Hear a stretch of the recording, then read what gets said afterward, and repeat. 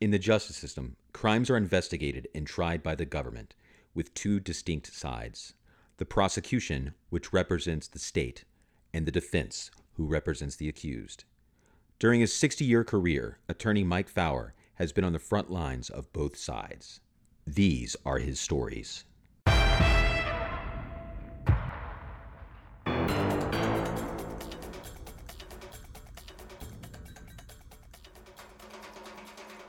I'm Lamar White Jr. of the Bayou Brief, and on this episode of Combat in the Courtroom, Mike Fauer recalls his defense of a federal judge in Mississippi. A story that involves thousands in oil profits, a private island, and literally a ton of marijuana. It's 1985. Sitting Governor Edwin Edwards is on trial in New Orleans. Mike Fauer is there defending a co-defendant of Edwards. While I was representing Phil Brooks in the first Edwin Edwards case, I got a call, somebody who was calling on behalf of Judge Walter Nixon, who was the chief judge in the Southern District of Mississippi, asking me if I'd be interested in representing him. There'd been an indictment charged against him. And I said, that I was interested. Walter Nixon was a very well-respected federal judge. He had been a successful civil tort lawyer in the Southern District of Mississippi on the Gulf Coast. For the most part, I think he was focused in Biloxi. His father had been a fairly well-known political figure. There's a bridge that if you go from I-10 to the Gulf Coast, you go over the Walter Nixon Sr. Bridge. Walter Jr., though, was famous in his own right, being the youngest judge on the federal bench when he was appointed by LBJ in 1968. Now, in 1985, Nixon presides as the chief judge of the U.S. District Court for the Southern District of Mississippi. When the news broke that Walter L. Nixon Jr., a sitting federal court judge, was indicted, all of Mississippi knew the name. This would be the second time ever in American history that a sitting federal judge stood on trial. Of course, everybody in Mississippi, every judge, had recused themselves. In fact, everybody in the Fifth Circuit had recused themselves. Nixon had been nominated or was asked if he wanted to go on the Fifth Circuit, and he had turned it down. He said he prefers staying on the district bench as a chief judge. Since none of the judges in the Fifth Circuit could sit in the case, the chief judge of the Fifth Circuit sought out a judge outside the district to sit ad hoc in this case. And there was a judge named James Meredith. My recollection, he was so old, he was appointed, I think, by Truman. He was from St. Louis. He was old and he was ill. He was on dialysis treatment, which is one of the reasons that the case was tried in Hattiesburg, which is part of the Southern District. And candidly, a lot of the events occurred in that general area. But Hattiesburg had a hospital in which the judge could get his weekly dialysis treatments.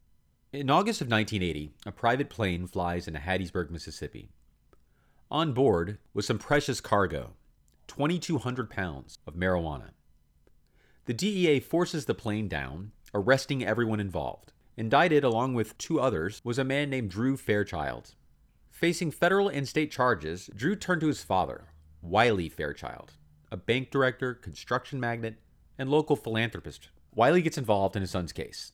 Eventually, Drew reaches a deal with federal prosecutors while still facing possible state charges from prosecutor Bud Holmes. Bud Holmes would eventually move Drew's case into the inactive files, essentially dropping the case. Through an anonymous tip, the government was advised that Nixon had received some interest in some oil and gas leases for an amount far less than what it was worth, and Nixon had made, let's say, 5 times I think he invested $10,000 and they made $50,000-$60,000 on the investment. And so they started looking into that. And it turned out these oil and gas leases, as I say, were sold to him by this man, Wiley Fairchild. Well, Wiley Fairchild at the same time had a son who was involved in smuggling weed into the country, bringing it in by airplane. A group of people, he and several others, were indicted when the DEA intercepted a flight that came in loaded with weed. And this case was pending in the state court.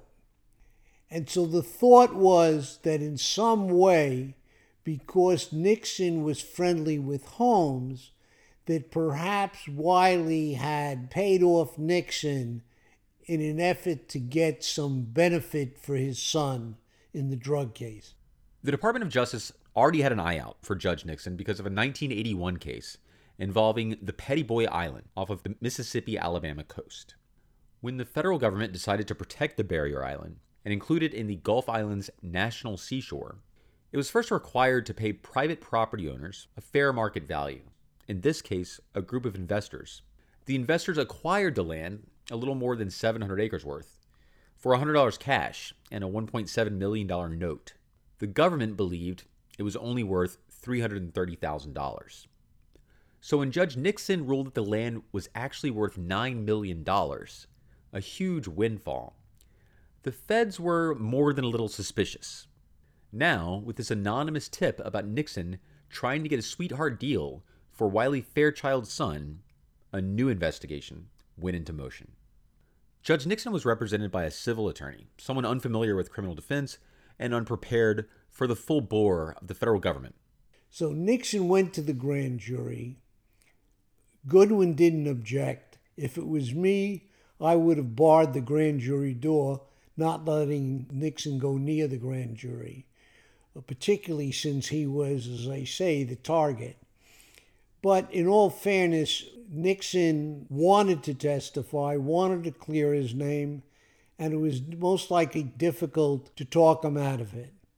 In the grand jury, he was questioned about this oil and gas lease, explained the position, and he was asked then questions about his conversations with Wiley Fairchild and with Bud Holmes relating to the Wiley Fairchild son's drug case. He came through the direct examination pretty well.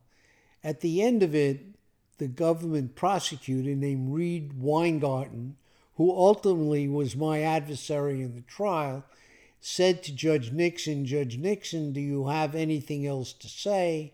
At which point Nixon pulled out a prepared statement, and it was what was said ultimately in that prepared statement which became the subject of certain counts in the indictment. The indictment that came down were 4 false statement counts, 2 involving statements made to Wiley Fairchild, 2 involved statements made to Bud Holmes about the Fairchild aspect of the case. With the trial imminently approaching, Nixon learned that his attorney was attempting to strike a plea bargain, which infuriated him. There was no way Judge Walter Nixon would plead guilty to anything. Enter Mike Fowler. For a well-known figure like Judge Nixon, voir dire would take time. I had moved up to Hattiesburg to get ready. I and Herb Larson, who was my associate at the time, very bright. He was there, Flame Matoir, my paralegal, and the 3 of us were the team that were going to try the case. I also had a jury selection expert, Susie McPherson, who worked with us on the case. There was a very lengthy voir dire, which, as I recall, took place not in the courthouse, but since Nixon was so well known, everybody understood it would take some time to get a jury. And so it was held at like a VA hall in Hattiesburg. Due to a lack of space inside the real courtroom, the Civic Center will be used while attorneys attempt to narrow down the 120 potential jurors to the final 12.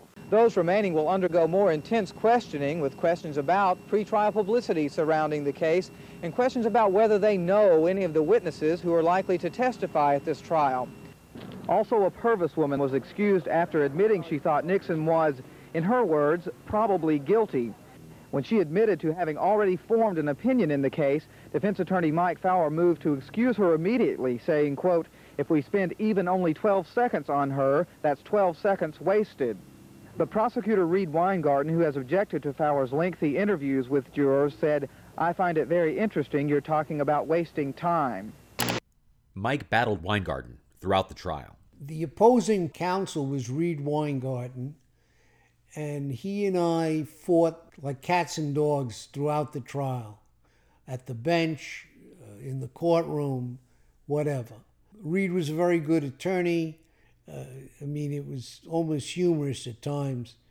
The judge, the further he got away from his dialysis, the more comatose he would get while he was on the bench. There were times that Reed Weingarten and I almost came to blows at the bench in front of the judge, but the judge paid no attention because he was out of it. He most likely was 5 days away from his last dialysis treatment, and when he was in that state, he was just totally comatose.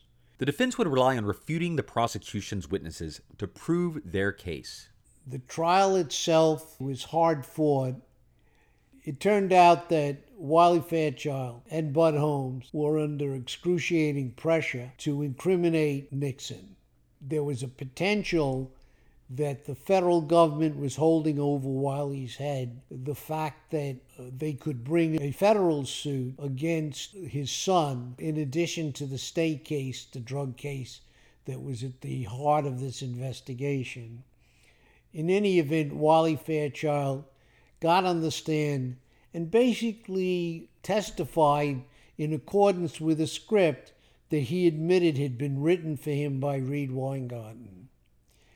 Bud Holmes, on the other hand, had no problem throwing his best friend, Walter Nixon, under the bus. Good evening. Former Forest County District Attorney Bud Holmes was on the stand for the entire day at the trial of U.S. District Judge Walter Nixon Jr. today, as the defense repeatedly tried to punch holes in his story about the date and the content of an alleged telephone call made from his farm. Ed Bryson has details. Bud Holmes testified that after the FBI investigation began, Nixon wanted to know if that phone call from Holmes' farm had been taped. Holmes said later on Nixon acted like he didn't know anything about the phone call, and once at a party, Nixon said, "I don't know why you picked up the phone and called Wiley Fairchild." Holmes says it was Nixon who made the phone call. On cross-examination, Holmes admitted that part of the reason he agreed to prosecute Drew Fairchild to transfer that case from federal court to state court was that he, Holmes, thought that that might help his friend Bill Porter, who was Drew Fairchild's attorney, get paid for his legal services to Drew. Holmes also admitted that federal prosecutors offered not to indict him if he would, quote, give them Judge Nixon. Bud Holmes was a district attorney for Forest County, Mississippi, when Drew Fairchild was arrested. His testimony about when he received phone calls and what they were about was the linchpin of Neil Weingarten's case. There's absolutely nothing favorable that I could ever say about Bud Holmes. I think he lied to save his own skin in the case because I think he saw that they could possibly indict him for perjury in the grand jury. I think he had gone to the grand jury on several occasions in the case and had told inconsistent stories to the grand jury. What happened is that Bud Holmes basically created a conversation which incriminated Nixon that had never really taken place. Bud Holmes was a totally immoral perjurer from my perspective. On one occasion, I remember, he threatened to indict Wiley's son on the state level, even though there already had been an agreement on the federal level, unless his friend, an attorney named Porter, who had represented the son, got paid a certain amount of money. Wiley Fairchild was pressured to pay that money at the same time. The last section of cross-examination of Judge Nixon was intense. Prosecutor Reed Weingarten asked Nixon why he never contacted the federal government to say that that telephone call incident was only a terrible misunderstanding. Nixon said, "If you had wanted me to come back to the grand jury, you could have subpoenaed me. You didn't do that because you were intent on indicting me come hell or high water." Weingarten, "Did you volunteer to come back and explain?" Nixon said, "No." Weingarten said, "And yet after you knew Bud Holmes pleaded guilty to lying to the grand jury for covering up that phone call, your attorney went to Washington to the Justice Department on several occasions." Nixon agreed. Moving on, Weingarten asked, would it be proper for a federal judge to influence a state prosecutor to go easy on a drug smuggler because the judge had a business relationship with the smuggler's father? Defense attorney Mike Fowler objected, saying, "Judge, what does this have to do with this case? It can't be that it's a description of the crime that is alleged." Weingarten shot back, "Everything, Your Honor." Weingarten asked the question again, would that be proper? Nixon, "Is that a hypothetical question?" Weingarten, "Is it, Judge? Isn't that exactly what you did in this case?" Despite more objections from Fowler, Nixon answered, "You know I didn't. That is a lie." Nixon testified he was not a particularly good witness, gave off an aura of sort of arrogance and somewhat of a holier-than-thou sense to the jury. He testified that he had no such conversation, but despite that, they had the testimony of Bud Holmes. There was nothing else in the case that really could incriminate him but Bud Holmes' testimony. And of course, Bud Holmes was this so-called best friend of Walter Nixon. After 1 week of jury selection and 2 full weeks of testimony, the trial of Judge Walter Nixon Jr. is coming to an end. The 7-man, 5-woman jury will begin tomorrow to try to decide if Nixon is guilty or innocent. The jury would be sent to deliberate on 4 charges against Judge Nixon. Count 1, an illegal gratuity or bribe based on the sale and profits of the oil and gas lease. Count 2, that he had lied about a conversation regarding Drew Fairchild's case with Wiley Fairchild to the grand jury. And counts 3 and 4 charge that Judge Nixon lied to the grand jury about conversations he had with Bud Holmes regarding Drew Fairchild's case. On count 1, the jury announced they found him not guilty. Count 2, which was another conversation with Wiley Fairchild, again they found him not guilty. I sort of began to feel like I was in a plane soaring into the sky. The 3rd and 4th counts involved Nixon's conversations with Bud Holmes, and he was found guilty on each of those, and that made me feel like I just had crashed in an airplane. The irony is that the underlying crime, namely the ostensible bribe of Nixon by Wiley Fairchild, he was acquitted of. What you had in the long run is some finding of false statements, alleged false statements by Nixon, which flowed out of a statement he voluntarily gave to the grand jury, which he didn't have to if he just kept his mouth shut.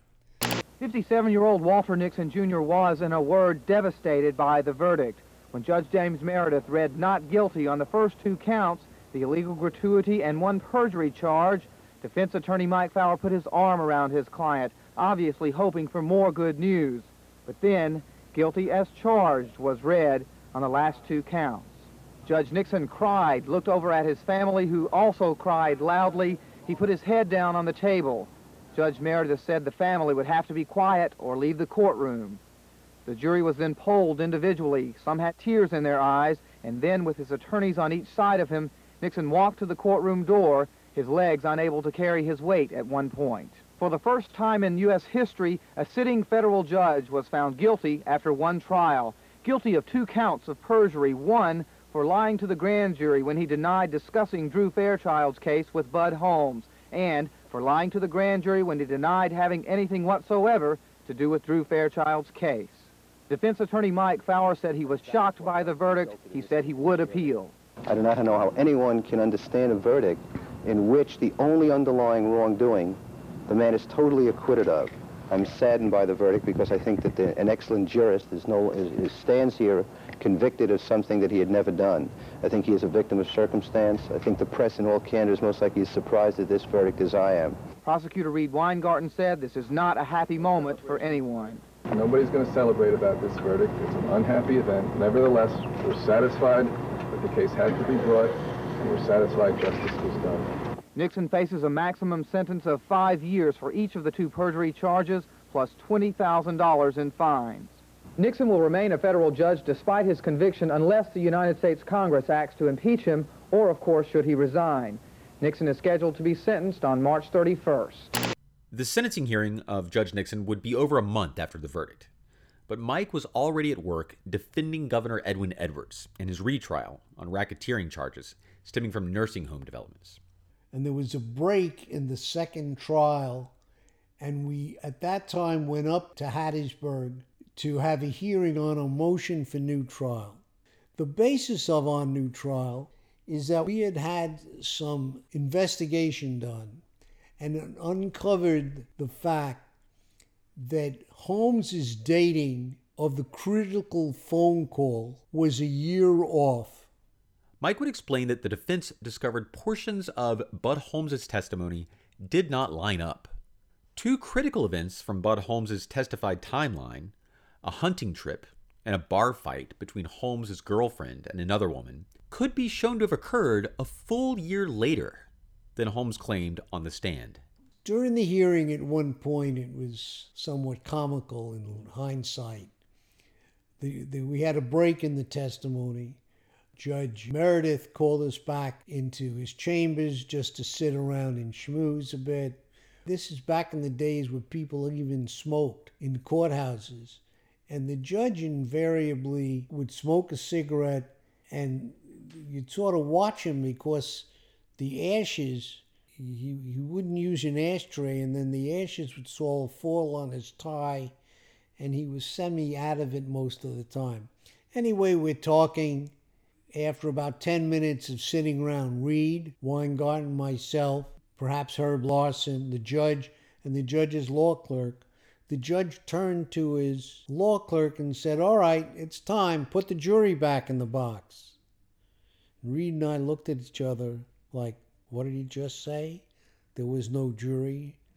It was just him. In any event, he denied our motion, and that ended that. After sentencing, Mike would have a talk with Judge Nixon. I felt very passionate about the case. The whole trial left a very sour taste in my mouth. It's not like I hadn't lost cases in the past. I just thought that the government knowingly suborned perjured testimony in the case in an effort to get even with Judge Nixon for what they thought was an unreasonable judgment in the civil Petty Boyd case. I felt so strongly about the case and felt so personally involved, I suggested to Judge Nixon that somebody other than I handle the appeal. Someone could be more objective about the case. And I suggested he hire John Reed, a very talented attorney, particularly in the appellate level.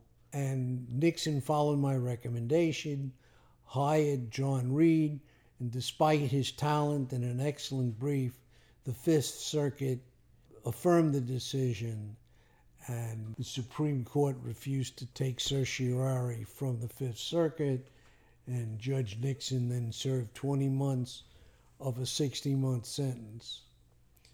And later on went back to practicing law. Haven't seen him since. This is where Mike exits the story, but it's not the ending.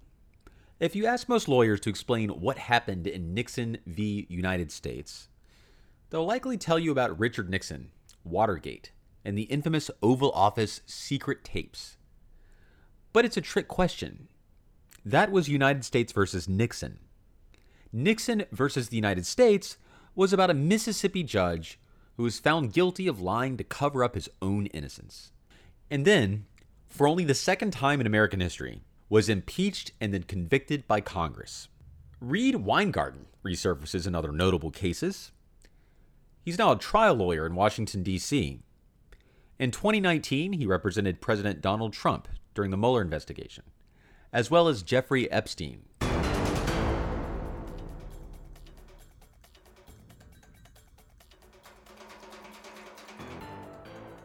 There's more details of the story in Mike's book, From the Bronx to the Bayou, available online at bronxtothebayou.com and Amazon in hardcover, paperback, and ebook. If you're in New Orleans, it's available at Octavia Books and Blue Cypress Bookstore. I'm Lamar White Jr. of the Bayou Brief. On behalf of myself and my producer Ben Collinsworth, thanks for listening.